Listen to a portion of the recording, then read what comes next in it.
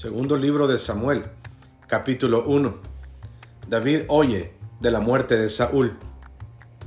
Aconteció después de la muerte de Saúl que, vuelto David de la derrota de los amalecitas, estuvo 2 días en Siclag. Al tercer día sucedió que vino uno al campamento de Saúl, rotos sus vestidos y tierra sobre su cabeza, y llegando a David se postró en tierra e hizo reverencia. Y le preguntó David: ¿de dónde vienes? Y él respondió: me he escapado del campamento de Israel. David le dijo: ¿qué ha acontecido? Te ruego que me lo digas. Y él respondió: el pueblo huyó de la batalla, y también muchos del pueblo cayeron y son muertos. También Saúl y Jonatán su hijo murieron. Dijo David a aquel joven que le daba las nuevas: ¿cómo sabes que han muerto Saúl y Jonatán su hijo? El joven que le daba las nuevas respondió: casualmente vine al monte de Gilboa y hallé a Saúl que se apoyaba sobre su lanza, y venían tras él carros y gente de a caballo. Y mirando él hacia atrás me vio y me llamó, y yo dije: heme aquí. Y me preguntó: ¿quién eres tú? Yo le respondí: soy amalecita. Él me volvió a decir: te ruego que te pongas sobre mí y me mates, porque se ha apoderado de mí la angustia, pues mi vida está aún toda en mí. Yo entonces me puse sobre él y le maté, porque sabía que no podía vivir después de su caída, y tomé la corona que tenía en su cabeza y la argolla que traía en su brazo, y las he traído acá a mi señor. Entonces David, haciendo sus vestidos, los rasgó, y lo mismo hicieron los hombres que estaban con él, y lloraron y lamentaron y ayunaron hasta la noche por Saúl y por Jonatán su hijo, por el pueblo de Jehová y por la casa de Israel, porque habían caído a filo de espada. Y David dijo a aquel joven que le había traído las nuevas: ¿de dónde eres tú? Y él respondió: yo soy hijo de un extranjero amalecita. Y le dijo a David: ¿cómo no tuviste temor de extender tu mano para matar al ungido de Jehová? Entonces llamó David a uno de sus hombres y le dijo: ve y mátalo. Y él lo hirió y murió. Y David le dijo: tu sangre sea sobre tu cabeza, pues tu misma boca testiguó contra ti, diciendo: yo maté al ungido de Jehová. David endecha a Saúl y a Jonatán. Y endechó David a Saúl y a Jonatán su hijo con esta endecha, y dijo que debía enseñarse a los hijos de Judá. He aquí que está escrito en el libro de Jaser: ha perecido la gloria de Israel sobre tus alturas, como han caído los valientes. No lo anunciéis en Gat, ni deis las nuevas en las plazas de Ascalón, para que no se alegren las hijas de los filisteos, para que no salten de gozo las hijas de los incircuncisos. Montes de Gilboa, ni rocío ni lluvia caiga sobre ellos, ni seáis tierras de ofrendas, porque allí fue desechado el escudo de los valientes, el escudo de Saúl, como si no hubiera sido ungido con aceite. Sin sangre de los muertos, sin grosura de los valientes, el arco de Jonatán no volvía atrás, ni la espada de Saúl volvió vacía.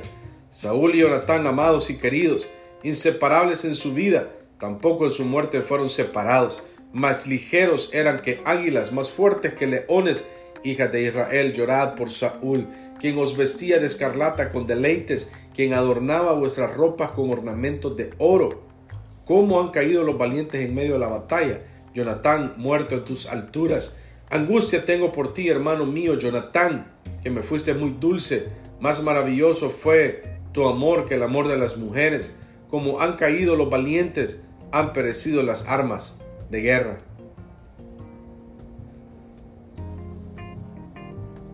Capítulo 2.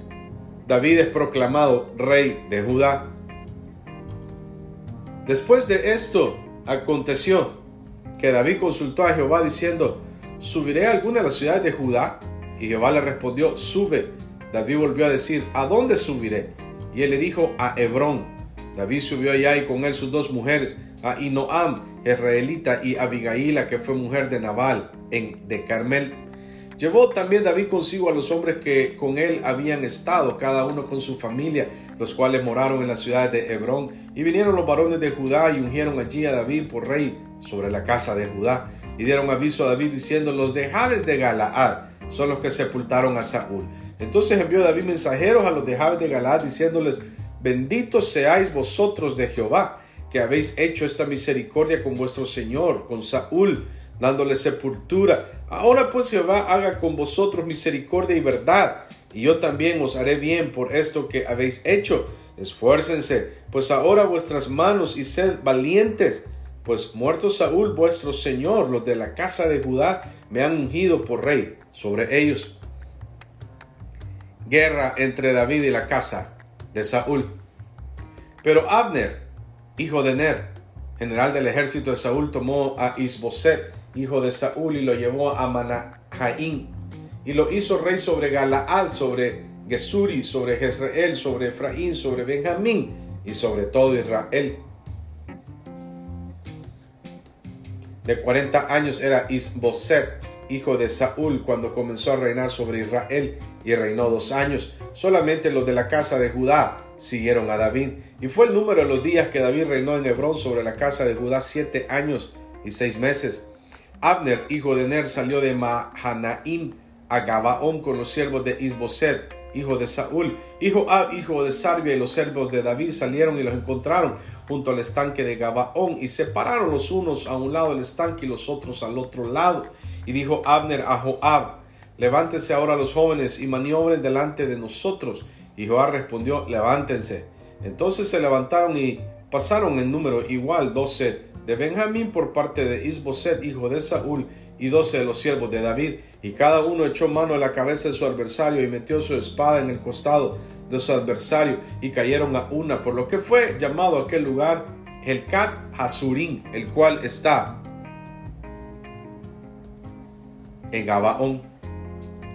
La batalla fue muy reñida aquel día, y Abner y los hombres de Israel fueron vencidos por los siervos de David. Estaban ahí los 3 hijos de Sarvia, Joab, Abisai y Asael. Este Asael era ligero de pies como una gacela del campo. Y siguió Asael tras de Abner, sin apartarse ni a derecha ni a izquierda, y miró atrás Abner y dijo: ¿no eres tú Asael? Y él respondió: sí. Entonces Abner le dijo: apártate a la derecha o a la izquierda y echa mano de alguno de los hombres y toma para ti sus despojos. Pero Asael no quiso apartarse de en pos de él. Y Abner volvió a decir a Asael: apártate de en pos de mí, ¿por qué he de herirte hasta derribarte? ¿Cómo levantaría yo entonces mi rostro delante de Joab tu hermano? Y no queriendo él irse, lo hirió a Abner en el regatón de la lanza por la quinta costilla, y le salió la lanza por la espalda, y cayó allí, y murió en aquel mismo sitio. Y todos los que venían por aquel lugar donde Asael había caído y estaba muerto, se detenían. Mas Joab y Abisai siguieron a Abner. Y se puso el sol cuando llegaron al collado de Amma, que está delante de Guía, junto al camino del desierto de Gabaón. Y se juntaron los hijos de Benjamín en pos de Abner, formando un solo ejército, e hicieron alto en la cumbre del collado. Y Abner dio voces a Joab, diciendo: ¿consumirá la espada perpetuamente? ¿No sabes tú que el final será amargura? ¿Hasta cuándo no dirás al pueblo que se vuelva de perseguir a sus hermanos? Y Joab respondió: vive Dios, que si no hubieses hablado, el pueblo hubiera dejado de seguir a sus hermanos desde esta mañana. Entonces Joab tocó el cuerno y todo el pueblo se detuvo y no persiguió más a los de Israel ni peleó más. Y Abner y los suyos caminaron por el Arabá toda aquella noche, y pasando el Jordán cruzaron por todo Bitrón y llegaron a Mahanaim. Joab también volvió de perseguir a Abner, y juntando a todo el pueblo faltaron de los siervos de David 19 hombres y Asael. Mas los siervos de David hirieron de los 2 de Benjamín y de los de Abner a 360 hombres, los cuales murieron. Tomaron luego a Asael y lo sepultaron en el sepulcro de su padre en Belén, y caminaron toda aquella noche Joab y sus hombres, y les amaneció en Hebrón.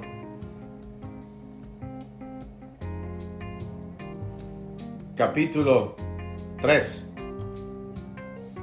Hubo larga guerra entre la casa de Saúl y la casa de David, pero David se iba fortaleciendo y la casa de Saúl se iba debilitando.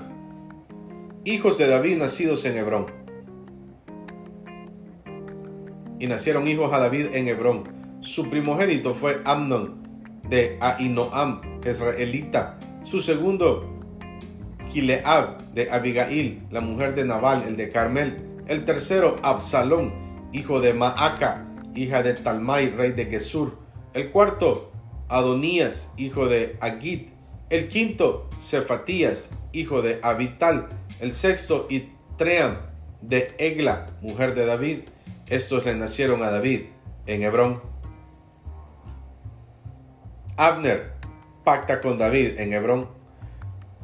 Como había guerra entre la casa de Saúl y la de David, aconteció que Abner se esforzaba por la casa de Saúl, y había tenido Saúl una concubina que se llamaba Rispa, hija de Aja, y dijo Is-Boset a Abner: ¿por qué te has llegado a la concubina de mi padre? Y se enojó Abner en gran manera por las palabras de Is-Boset, y dijo: ¿soy yo cabeza de perro que pertenezca a Judá? Yo he hecho hoy misericordia con la casa de Saúl tu padre, con sus hermanos y con sus amigos, y no te he entregado en mano de David, y tú me haces hoy cargo del pecado de esta mujer.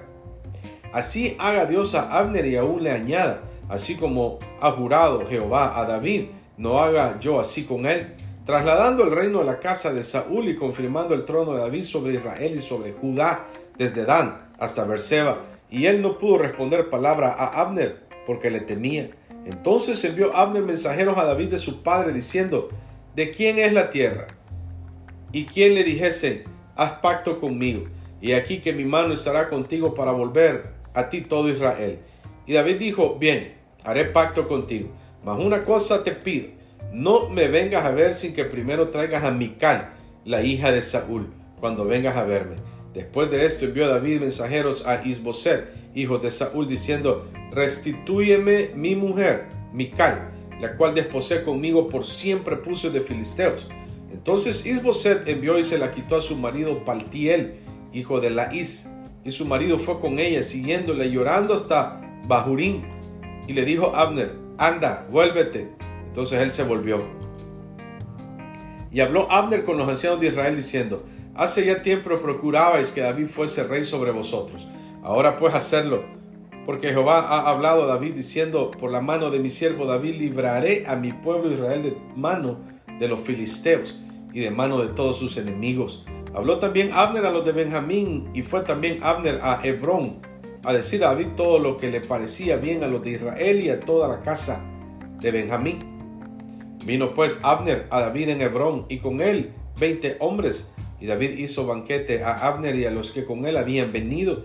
Y dijo Abner a David: yo me levantaré e iré y juntaré a mi señor el rey a todo Israel, para que vengan contigo pacto, y tú reines como lo desea tu corazón. David despidió luego a Abner, y él se fue en paz. Joab mata a Abner. Y aquí que los siervos de David y Joab venían del campo y traían consigo gran botín. Mas Abner no estaba con David en Hebrón, pues ya lo había despedido y él se había ido en paz. Y luego que llegó Joab y todo el ejército que con él estaba, fue dado aviso a Joab, diciendo: Abner, hijo de Ner, ha venido al rey, y él le ha despedido y se fue en paz. Entonces Joab vino al rey y le dijo: ¿qué has hecho? He aquí Abner vino a ti. ¿Por qué pues le dejaste que se fuese? Tú conoces a Abner, hijo de Ner. No ha venido sino para engañarte, y para enterarse de tu salida y de tu entrada, y para saber todo lo que tú haces. Y saliendo Joab de la presencia de David, envió mensajeros tras Abner, los cuales le hicieron volver desde el pozo de Sira, sin que David lo supiera. Y cuando Abner volvió a Hebrón, Joab lo llevó aparte en medio de la puerta para hablar con él en secreto, y allí, en venganza de la muerte de Asael su hermano, le hirió por la 5ª costilla y murió. Cuando David supo después esto, dijo: inocente soy yo y mi reino delante de Jehová para siempre. La sangre de Abner, hijo de Ner, caiga sobre la cabeza de Joab y sobre toda la casa de su padre. Que nunca falte de la casa de Joab quien padezca flujo, ni leproso, ni quien ande con báculo, ni quien muera a espada, ni quien tenga falta de pan. Joab pues y Abisai su hermano mataron a Abner, porque él había dado muerte a Asael, hermano de ellos, en la batalla de Gabaón. Entonces dijo David a Joab y a todo el pueblo que con él estaba: rasgad vuestros vestidos y ceñidos de cilicio, y hacer duelo delante de Abner. Y el rey David iba detrás del féretro. Y sepultaron a Abner en Hebrón, y alzando el rey su voz, lloró junto al sepulcro de Abner, y lloró también todo el pueblo. Y endechando el rey al mismo Abner, decía: ¿había de morir Abner como muere un villano? Tus manos no estaban atadas, ni tus pies ligados con grillos. Caíste como los que caen delante de malos hombres. Y todo el pueblo volvió a llorar sobre él, Entonces todo el pueblo vino para persuadir a David que comiera antes que acabara el día. Mas David juró diciendo: así me haga Dios y aún me añada, si antes que se ponga el sol gustare yo pan o cualquiera otra cosa. Todo el pueblo supo esto y le agradó, pues todo lo que el rey hacía agradaba a todo el pueblo. Y todo el pueblo y todo Israel entendió aquel día que no había procedido del rey el matar a Abner, hijo de Ner. También dijo el rey a sus siervos: ¿no sabéis que un príncipe y grande ha caído en Israel? Yo soy débil hoy, aunque ungido rey, y estos hombres, los hijos de Sarvia, son muy duros para mí. Jehová dé el pago al que mal hace conforme a su maldad.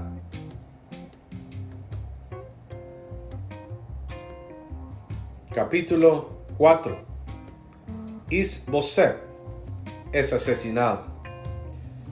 Luego que oyó el hijo de Saúl que Abner había sido muerto en Hebrón, las manos se le debilitaron y fue atemorizado todo Israel. Y el hijo de Saúl tenía 2 hombres, capitanes de bandas de merodeadores. El nombre de uno era Baana y el del otro Recab, hijos de Rimón, beerotita, de los hijos de Benjamín, porque Beerot era también contado con Benjamín. Pues los beerotitas habían huido a Gitaim y moran allí como forasteros hasta hoy. Y Jonatán, hijo de Saúl, tenía un hijo lisiado de los pies. Tenía 5 años de edad cuando llegó a Jezreel la noticia de la muerte de Saúl y de Jonatán, y su nodriza le tomó y huyó. Y mientras iba huyendo apresuradamente, se le cayó el niño y quedó cojo. Su nombre era Mefiboset. Los hijos pues de Rimón, beerotita, Recab y Baana fueron y entraron en el mayor calor del día en casa de Is-Boset, el cual estaba durmiendo la siesta en su cámara. Y he aquí la portera de la casa había estado limpiando trigo, pero se durmió, y fue así como Recab y Baana su hermano se introdujeron en la casa. Cuando entraron en la casa, Is-Boset dormía sobre su lecho en su cámara, y lo hirieron y lo mataron y le cortaron la cabeza, y habiéndola tomado, caminaron toda la noche por el camino del Arabá. Y trajeron la cabeza de Is-Boset a David en Hebrón, y dijeron al rey: he aquí la cabeza de Is-Boset, hijo de Saúl, tu enemigo, que procuraba matarte. Y Jehová ha vengado hoy a mi señor, el rey de Saúl y de su linaje. Y David respondió a Recab y a su hermano Baana, hijo de Rimón, beerotita, y les dijo: vive Jehová, que ha redimido mi alma de toda angustia, que cuando uno me dio nuevas diciendo: aquí Saúl ha muerto, imaginándose que traía buenas nuevas, yo lo prendí y le maté en Siclag en pago de la nueva. Cuánto más a los malos hombres que mataron a un hombre justo en su casa y sobre su cama. Ahora pues, ¿no he de demandar yo su sangre de vuestras manos y quitaros de la tierra? Entonces David ordenó a sus servidores, y ellos los mataron, y les cortaron las manos y los pies y los colgaron sobre el estanque en Hebrón. Luego tomaron la cabeza de Is-Boset y la enterraron en el sepulcro de Abner en Hebrón. Capítulo 5. David es proclamado rey de Israel. Vinieron todas las tribus de Israel a David en Hebrón y hablaron diciendo: henos aquí, hueso tuyo y carne tuya somos, y aún antes de ahora, cuando Saúl reinaba sobre nosotros, eras tú quien sacabas a Israel a la guerra y lo volvías a traer. Además Jehová te ha dicho: tú apacentarás a mi pueblo Israel y tú serás príncipe sobre Israel. Vinieron pues todos los ancianos de Israel al rey en Hebrón, y el rey David hizo pacto con ellos en Hebrón delante de Jehová, y ungieron a David por rey sobre Israel. Era David de 30 años cuando comenzó a reinar, y reinó 40 años. En Hebrón reinó sobre Judá 7 años y 6 meses, y en Jerusalén reinó 33 años sobre todo Israel y Judá. David toma la fortaleza de Sión. Entonces marchó el rey con sus hombres a Jerusalén contra los jebuseos que moraban en aquella tierra, los cuales hablaron a David diciendo: tú no entrarás acá, pues aún los ciegos y los cojos te echarán. Queriendo decir: David no puede entrar acá. Pero David tomó la fortaleza de Sión, la cual es la ciudad de David, y dijo David aquel día: todo el que hiera a los jebuseos suba por el canal y hiera a los cojos y ciegos aborrecidos del alma de David. Por esto se dijo: ciego ni cojo no entrará en la casa. Y David moró en la fortaleza y le puso por nombre la ciudad de David, y edificó alrededor desde Milo hacia adentro. Y David iba adelantando y engrandeciéndose, y Jehová Dios de los ejércitos estaba con él. También Hiram, rey de Tiro, envió embajadores a David, y madera de cedro, y carpinteros y canteros para los muros, los cuales edificaron la casa de David. Y entendió David que Jehová le había confirmado por rey sobre Israel, y que había engrandecido su reino por amor de su pueblo. Hijos de David nacidos en Jerusalén. Y tomó David más concubinas y mujeres de Jerusalén, después que vino de Hebrón, y le nacieron más hijos e hijas. Estos son los nombres de los que le nacieron en Jerusalén: Samúa, Sobab, Natán, Salomón, Ibar, Elisúa, Nefeg, Jafía, Elisama, Eliada y Elifetel. David derrota a los filisteos. Oyendo los filisteos que David había sido ungido por rey sobre Israel, subieron todos los filisteos para buscar a David, y cuando David lo oyó, descendió a la fortaleza. Y vinieron los filisteos y se extendieron por el valle de Refaín. Entonces consultó David a Jehová, diciendo: ¿Iré contra los filisteos? ¿Los entregarás en mi mano? Y Jehová respondió a David: Ve, porque ciertamente entregaré a los filisteos en tu mano. Y vino David a Baal Perasín, y allí los venció David, y dijo: Quebrantó Jehová a mis enemigos delante de mí como corriente impetuosa. Por esto llamó el nombre de aquel lugar Baal Perasín, y dejaron ahí sus ídolos, y David y sus hombres los quemaron.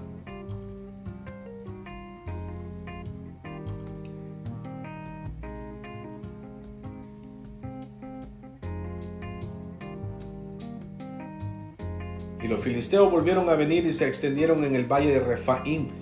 Y consultando David a Jehová, él le respondió: No subas, sino rodéalos, y vendrás a ellos enfrente de las balsameras. Y cuando oigas ruido como de marcha por las copas de las balsameras, entonces te moverás, porque Jehová saldrá delante de ti a herir el campamento de los filisteos.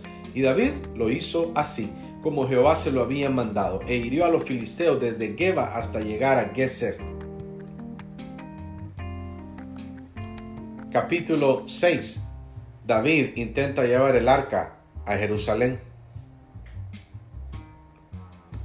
David volvió a reunir a todos los escogidos de Israel, 30,000, y se levantó David y partió de Baala de Judá con todo el pueblo que tenía consigo, para hacer pasar de allí el arca de Dios, sobre la cual era invocado el nombre de Jehová de los ejércitos, que mora entre los querubines. Pusieron el arca de Dios sobre un carro nuevo, y la llevaron de la casa de Abinadab, que estaba en el collado, y Usa y Ahío, hijos de Abinadab, guiaban el carro nuevo. Y cuando lo llevaban de la casa de Abinadab, que estaba en el collado, con el arca de Dios, Ahío iba delante del arca, y David y toda la casa de Israel danzaban delante de Jehová con toda clase de instrumentos de madera de haya, con arpas, salterios, panderos, flautas y címbalos. Cuando llegaron a la era de Nacón, Usa extendió su mano al arca de Dios y la sostuvo, porque los bueyes tropezaban, y el furor de Jehová se encendió contra Usa,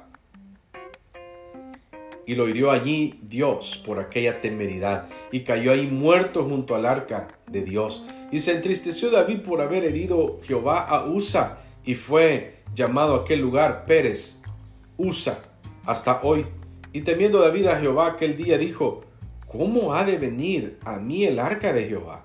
De modo que David no quiso traer para sí el arca de Jehová a la ciudad de David, y la hizo llevar David a casa de Obed-edom Geteo. Y estuvo el arca de Jehová en casa de Obed-edom Geteo 3 meses, y bendijo Jehová a Obed-edom y a toda su casa. David trae el arca a Jerusalén.